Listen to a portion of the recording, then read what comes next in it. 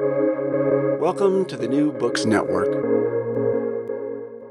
Welcome to Cover Story, a podcast about long-form journalism. My name is Aga Popenda, and today we're talking to a New Yorker staff writer, Carrie Button, about her mind-blowing and hilarious piece from March of this year, "The Unraveling," or as it was later published, "How Politics Tested Ravelry and the Crafting Community."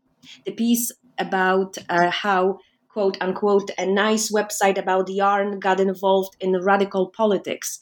Welcome, Carrie. Thank you so much. Hi, Aga. Thank you so much for having me.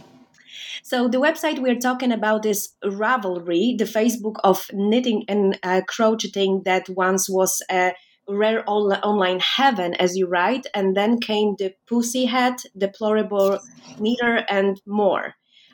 Before we talk about this amazing piece, Carrie, can we talk about your professional life and how you found yourself writing for New Yorker and what is writing to you in general? Of course, yeah. So I have been writing for The New Yorker, I believe, for about 5 years now. And I started writing for The New Yorker because I'd actually, for quite a long time, kind of made my name for myself as a music journalist, a music critic. I used to write for a music website called Pitchfork, and I had freelanced a bunch of pieces for various publications. Even though sort of I don't necessarily identify myself as strictly a music critic, but that's kind of where people knew me from. And so at the New Yorker, they had one music critic for quite a long time. His name was Sasha Fair Jones, and I believe in 2015 he left the magazine, and there was this kind of gaping hole where his music coverage used to be. And people started filling in and writing about music, and then a writer named Kay Santa reached out to me and asked if I wanted to meet because he was a fan of my writing, and then he set me up with his editor, and I pitched a few columns, and then it went from there, and I just continued to write for the magazine until I became a staff writer in 2018, and I still do write. I think a lot of people are, or some people are confused about my writing career because they're like, oh, you write about music, but you also write about this other stuff. And so I write a lot of music criticism for the magazine. And then for the magazine and online, I cover, comedy, TV, random internet subcultures like Ravelry, etc. Yeah. So pretty much culture. Yes. So this particular idea, how was it born? It seems that it was rooted in your own experience, meaning that how you encountered the whole idea and how you pitched it, how it happened. Sure, yeah. So, like I said, I in the piece, I started knitting in towards the end of 2019. I don't really remember what prompted me to buy knitting needles online. I just did it, and I didn't know if it was going to be something that I would even like or that I would stick with. I've picked up a ton of hobbies in my life, and tried it once and then sort of discarded it. But there was something about knitting that really stuck for me. And I was spending, then the pandemic hit, and I was spending so much time and so much money and so much space in my brain thinking about knitting. And I thought it was, originally I thought, knitting is knitting. You have patterns, you have yarn, you make stuff, it's a craft. But then, I realized that I wasn't just interested in the act of knitting and making things. I was also really interested in the history. And the more I learned about knitting, the more exciting I thought it was. I started following tons of knitting influencers on social media. I started subscribing to knitting magazines. I started obsessively browsing Ravelry. And just sort of Googling. And I knew this whole time I was like, I think about this thing so much. I need to find a way to write about it, but I don't, I can't just pitch my editor, hey, I want to write about knitting. There has to be some, actual story there. And the more I read about Ravelry and the more time I spent on Ravelry, the more I thought, okay, this actually is a quite interesting narrative story to tell that involves knitting. And it's one that, there had been a lot of reports, a year and a half or 2 years ago when Ravelry enacted their Trump ban on the site, but things had continued to develop with that story and with other stories on the site, and nobody had really written about it. So yeah, I mostly pitched it as a piece about Ravelry and how even a community dedicated to this sort of most innocent, wholesome, seemingly apolitical thing could be seized by all of these really crazy dynamics that we encounter online as a result of social media and politics and Trump. Mm-hmm. So before we go into the meat of it, it seems that you picked up knitting before COVID, right? Yes, I did. It was very lucky. It was just a few months before COVID. But then it seems that for many people, COVID was this moment when they decided that it's time for a new hobby like that. You mentioned in this piece, Michelle Obama, for example. Yes. With this hilarious quote. Yes. Oh, excuse me, I just sneezed. Bless you. So let's talk about the website itself, the Facebook of Knitting, with the 9 million registered accounts. Mm-hmm. Again, I'm quoting from your piece. Telling a knitter to check out Ravelry is like telling someone who just got a computer, hey, you should check out Google. Mm-hmm. And it seems that it has it's popular not only in the US but around the world. Mm-hmm.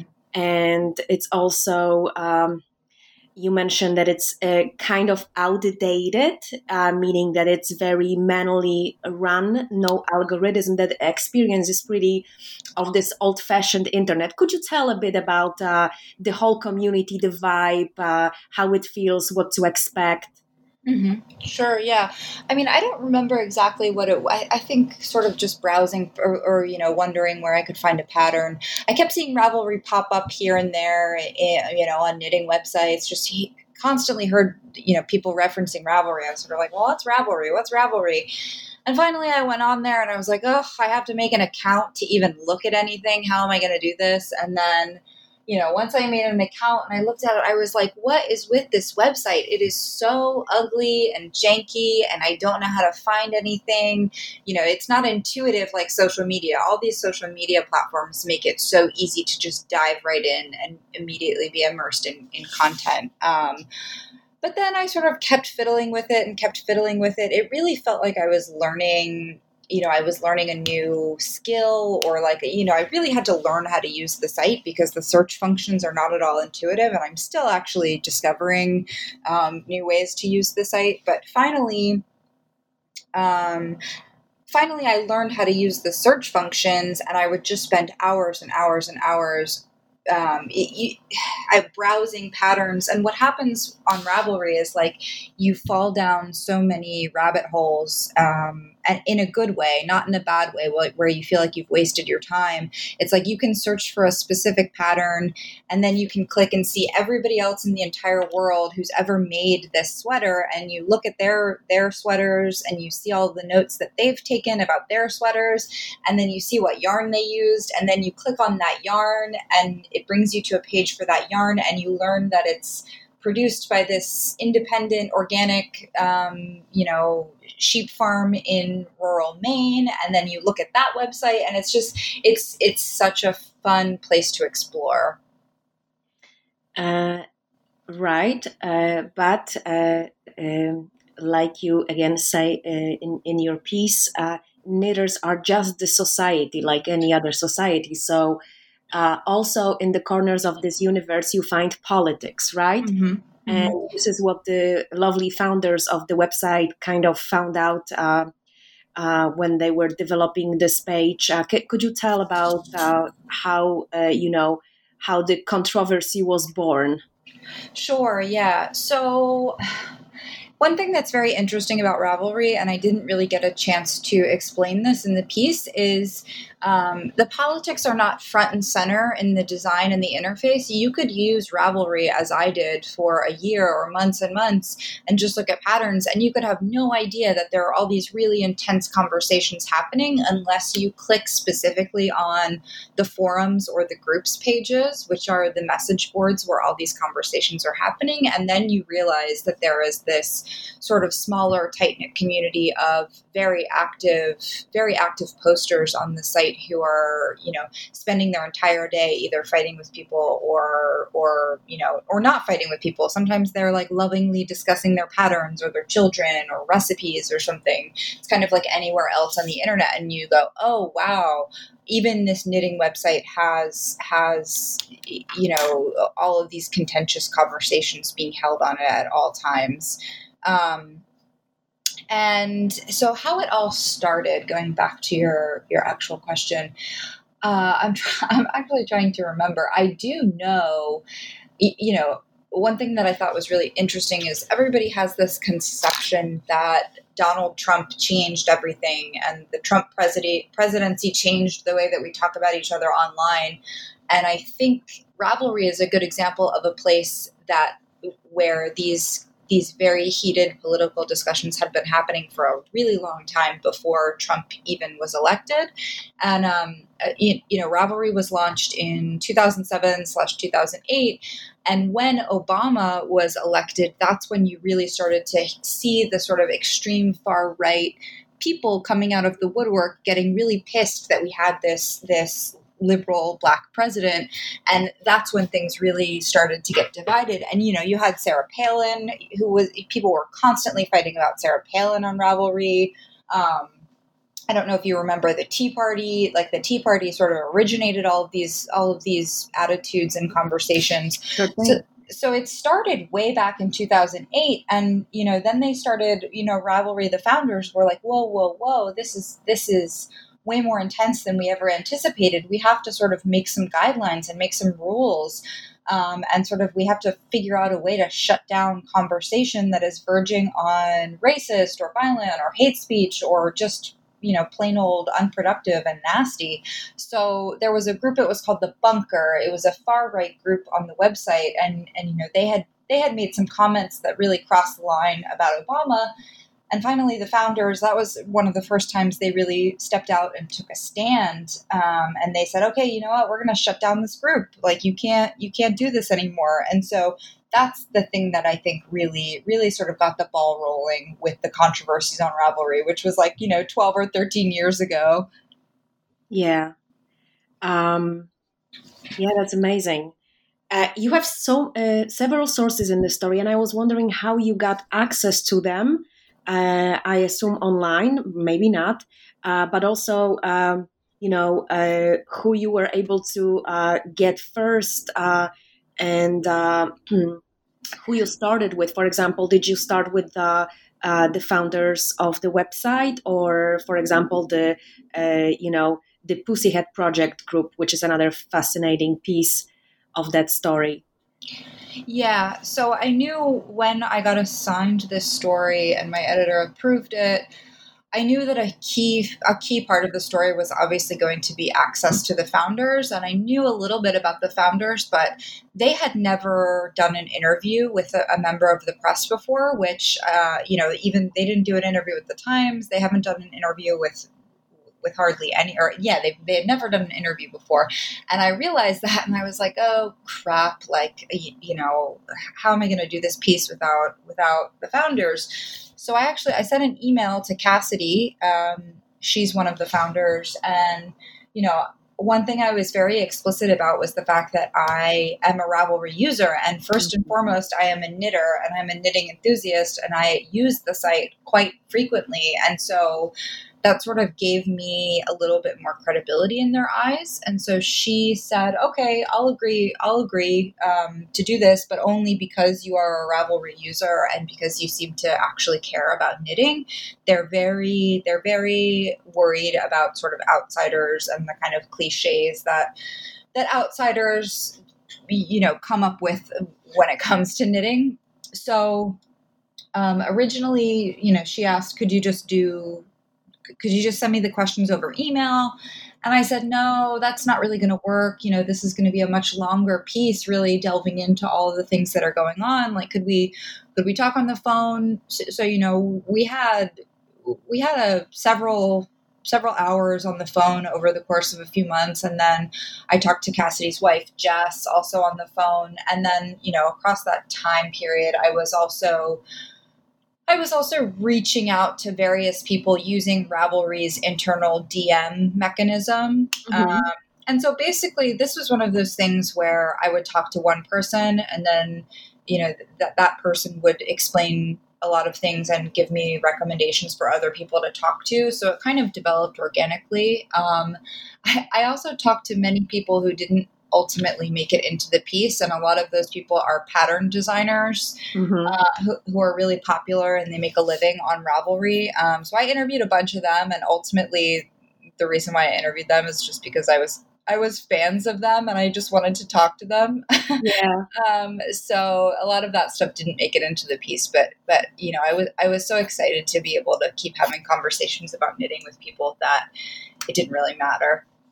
Was there someone that you wanted for the story that you were not able to get? For example, you have this interesting interactions with this one woman from the other side. I believe her nickname is just Deplorable. Yes. And could you tell me about that? Was a pretty interesting interaction, right? Because she didn't really want to, come out with her name or anything like that. Sure. Yeah. I was sort of shocked that she even agreed to speak with me. But she was quite enthusiastic about participating in the piece. I didn't actually mind that she didn't give me her real name. I was perfectly happy to just simply identify her as Deplorable in the piece. And I actually think it kind of made everything funnier. Just because, this is a woman who does a podcast about knitting, and she designs knitting patterns for hats, and like the idea that she felt like she really needed to protect her identity so intently, I think it perfectly kind of encapsulated the absurdity of a lot of the elements of the piece. The other people I did end up, Ravelry has 6 people who are very important to the function of the site, and those are the moderators, and those are the people who sort of monitor activity on the message boards and decide what's appropriate and what's inappropriate. I really, really struggled. I reached out to all of them, and I really struggled to get them to talk to me, and I didn't expect that to be the case. I thought they were going to be super excited to chat with me. They're so into Ravelry. I thought they would want to talk, definitely, but all of them were pretty timid, and they really didn't want to be featured in the piece. And so it took sort of a lot of coaxing to finally get one of them to agree to do an interview for the piece. Mm-hmm. And also you describe a lot the Ravelry Pussyhat project group. And that touches on this aspect of knitting that kind of refers to knitting as a form of feminism, right? Something liberating from the capitalist oppressive thing that this. Could you tell a bit about that community and those women? Sure, yeah. I mean, I think I didn't realize until I started working on the piece that the Pussy Hat pattern was created by this woman who runs a knitting shop called The Little Knittery in Los Angeles. And that pattern was on Ravelry within a few days of her writing that pattern. And I hadn't realized that Ravelry was such an important mechanism for distributing the Pussy Hat around the world. And so when I learned that, I was like, okay, most people are going to be familiar with the Pussy Hat. Even if you don't know anything about knitting, you don't know anything about Ravelry, you're not interested in crafts or knitting or politics, you sort of know what the Pussy Hat is. And so I figured, okay, this is going to be a good entry point for readers. So I'm going to put that up at the top because they're going to recognize what the Pussy Hat is. And then there's going to be sort of an extra layer that they didn't know, which is that it was on this website. I also just thought I kind of really liked the symmetry of having the pussy hat and then also having the build the wall hat as sort of two hats that became unexpectedly pivotal points in the trajectory of Ravelry. Okay. So we know that 97% of users on the website are women. I was wondering, no gay men at least, maybe some straight men. I mean, also, you mentioned kind of that, knitters, are everyone from pretty much teenagers to really old ladies. But I was wondering if there is a type. Uh, if there is a type, what kind of people are looking for that type of hobby or find pleasure in that type of hobby? Sure. Yeah. I mean, I will actually say you can't really, I'm not sure if that 97%, I'm not sure about that 97% number. But there are a lot of male knitters. And in fact, one of the most famous and well loved knitwear designers, his name is Stephen West, and he's a gay man. And he actually declined to be interviewed for the piece, which was a little bit disappointing for me. He's another person I couldn't get to talk to me.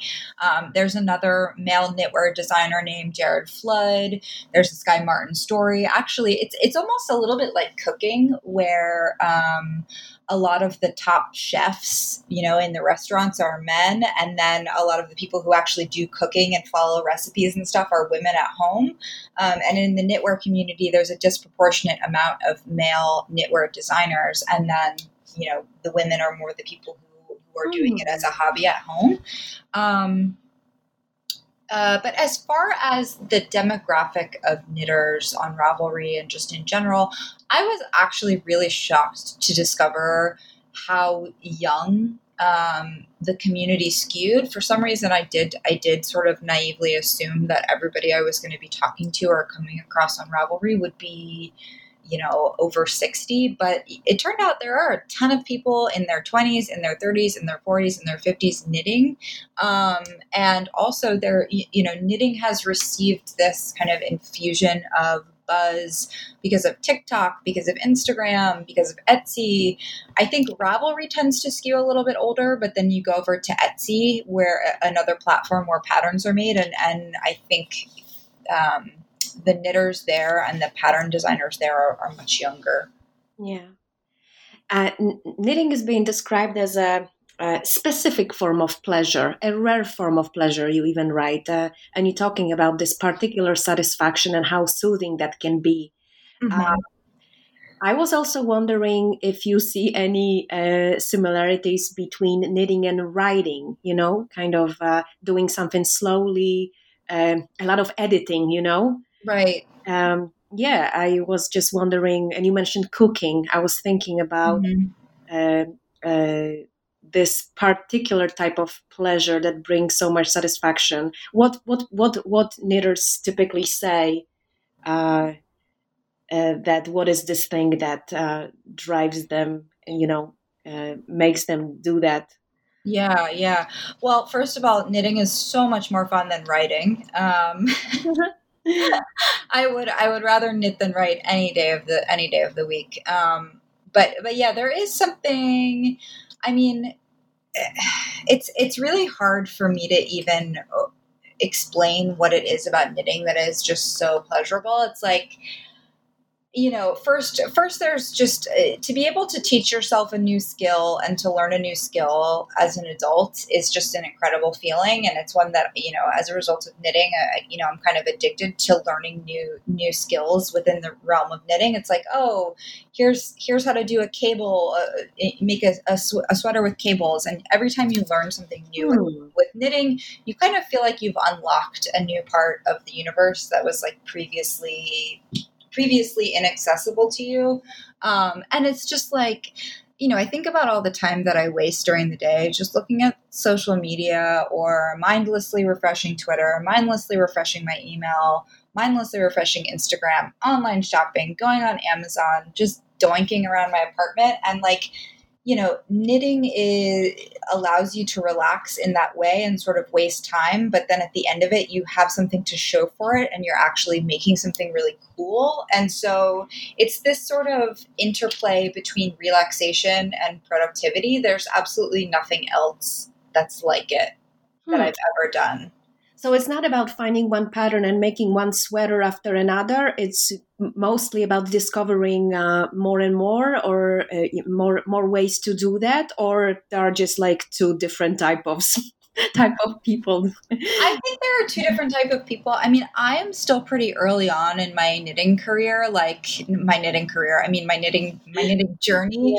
Yeah. I have barely even been knitting for 2 years, so I still have so much to learn. So learning all these new techniques, is still so exciting to me. Whereas I think maybe in 5 or 6 years, once I've sort of been around the block a few more times, then I will I will kind of discover my identity as a knitter a little better. Right now, it's almost like I'm in high school and I'm like, am I going to be a jock? Am I going to be a nerd?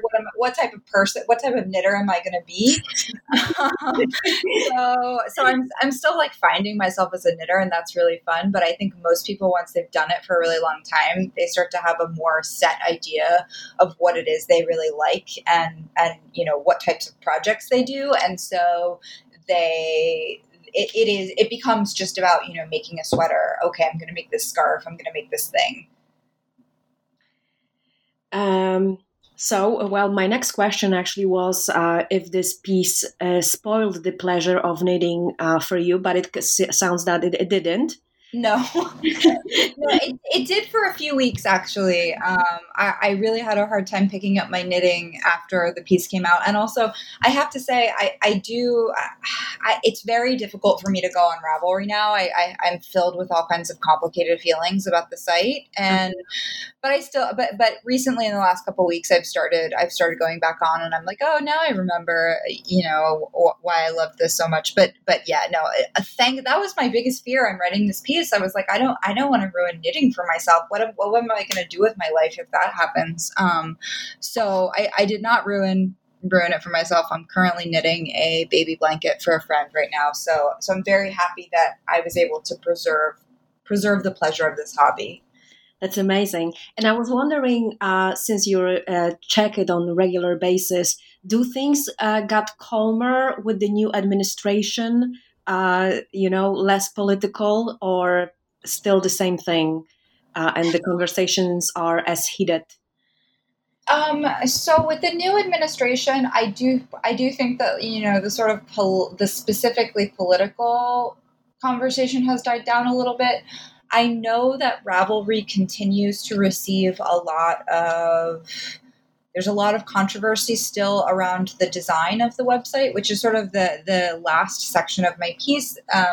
The sort of new dynamic on Ravelry is, there are a lot of people claiming that the site is poorly designed and that it was not designed for people with disabilities in mind. And so you're seeing still a lot of people in the knitting community expressing their frustration with Ravelry's design decisions, which also in some ways, that doesn't sound like something to your average person would have the possibility of becoming this huge deal, but it really has. People are really, really, really passionate about Ravelry, and when there is something about it that they do not like or they don't agree with, the conversation can get really, really, really heated. Do you have to be interested as a writer in the subject to cover it? Meaning, do you think if your range is pretty broad, but is there something that you wouldn't cover and you would not want to write about? Oh yeah, there's lots of stuff I wouldn't want to write about. I mean, I think that you can. If it's a piece that you are actually reporting and you're doing interviews with people and you're learning about a story or a subject, I sort of think you can write about anything and become interested in it and you learn about it. But I also write a lot of essays and sort of criticism and pieces that are not reported. And for those pieces, I think you actually really do have to be interested in the subject. Like I'm not a particularly political person. I don't follow the day-to-day nuances of the American political system. So if somebody asked me to write a column expressing my political opinions, I would never be able to do it. But then if you look at it through a sort of sideways lens, through a community online, such as Ravelry or any number of communities online, that's where I can find politics exciting. Mm-hmm. And who are your favorite writers in terms of long-form journalism? Oh boy, who are my favorite writers? Let me think. No, I mean, what one person who he's a critic and he writes long form stuff as well. But one person who always just comes to the top of my mind when asked who my favorite writers are, Wesley Morris, who is a culture writer for the New York Times. I'm obsessed with him. So many of my colleagues at the New Yorker. I think Rachel Aviv, she writes features for the New Yorker. I think every single piece she writes is absolutely brilliant. The colleague of mine I mentioned, Kay Santa. Okay. Yeah. So yeah, lots of my colleagues at the New Yorker. And do you have a favorite piece that you wrote that you like the most, or you're the most proud of? I would have to say, just because it's at the top of my head, it's fresh on my mind. The Ravelry piece. For me, I don't know if it's the best piece I've ever written, but it was certainly the most fun. Yeah. And so I have the most kind of pleasant feelings around it. Yeah.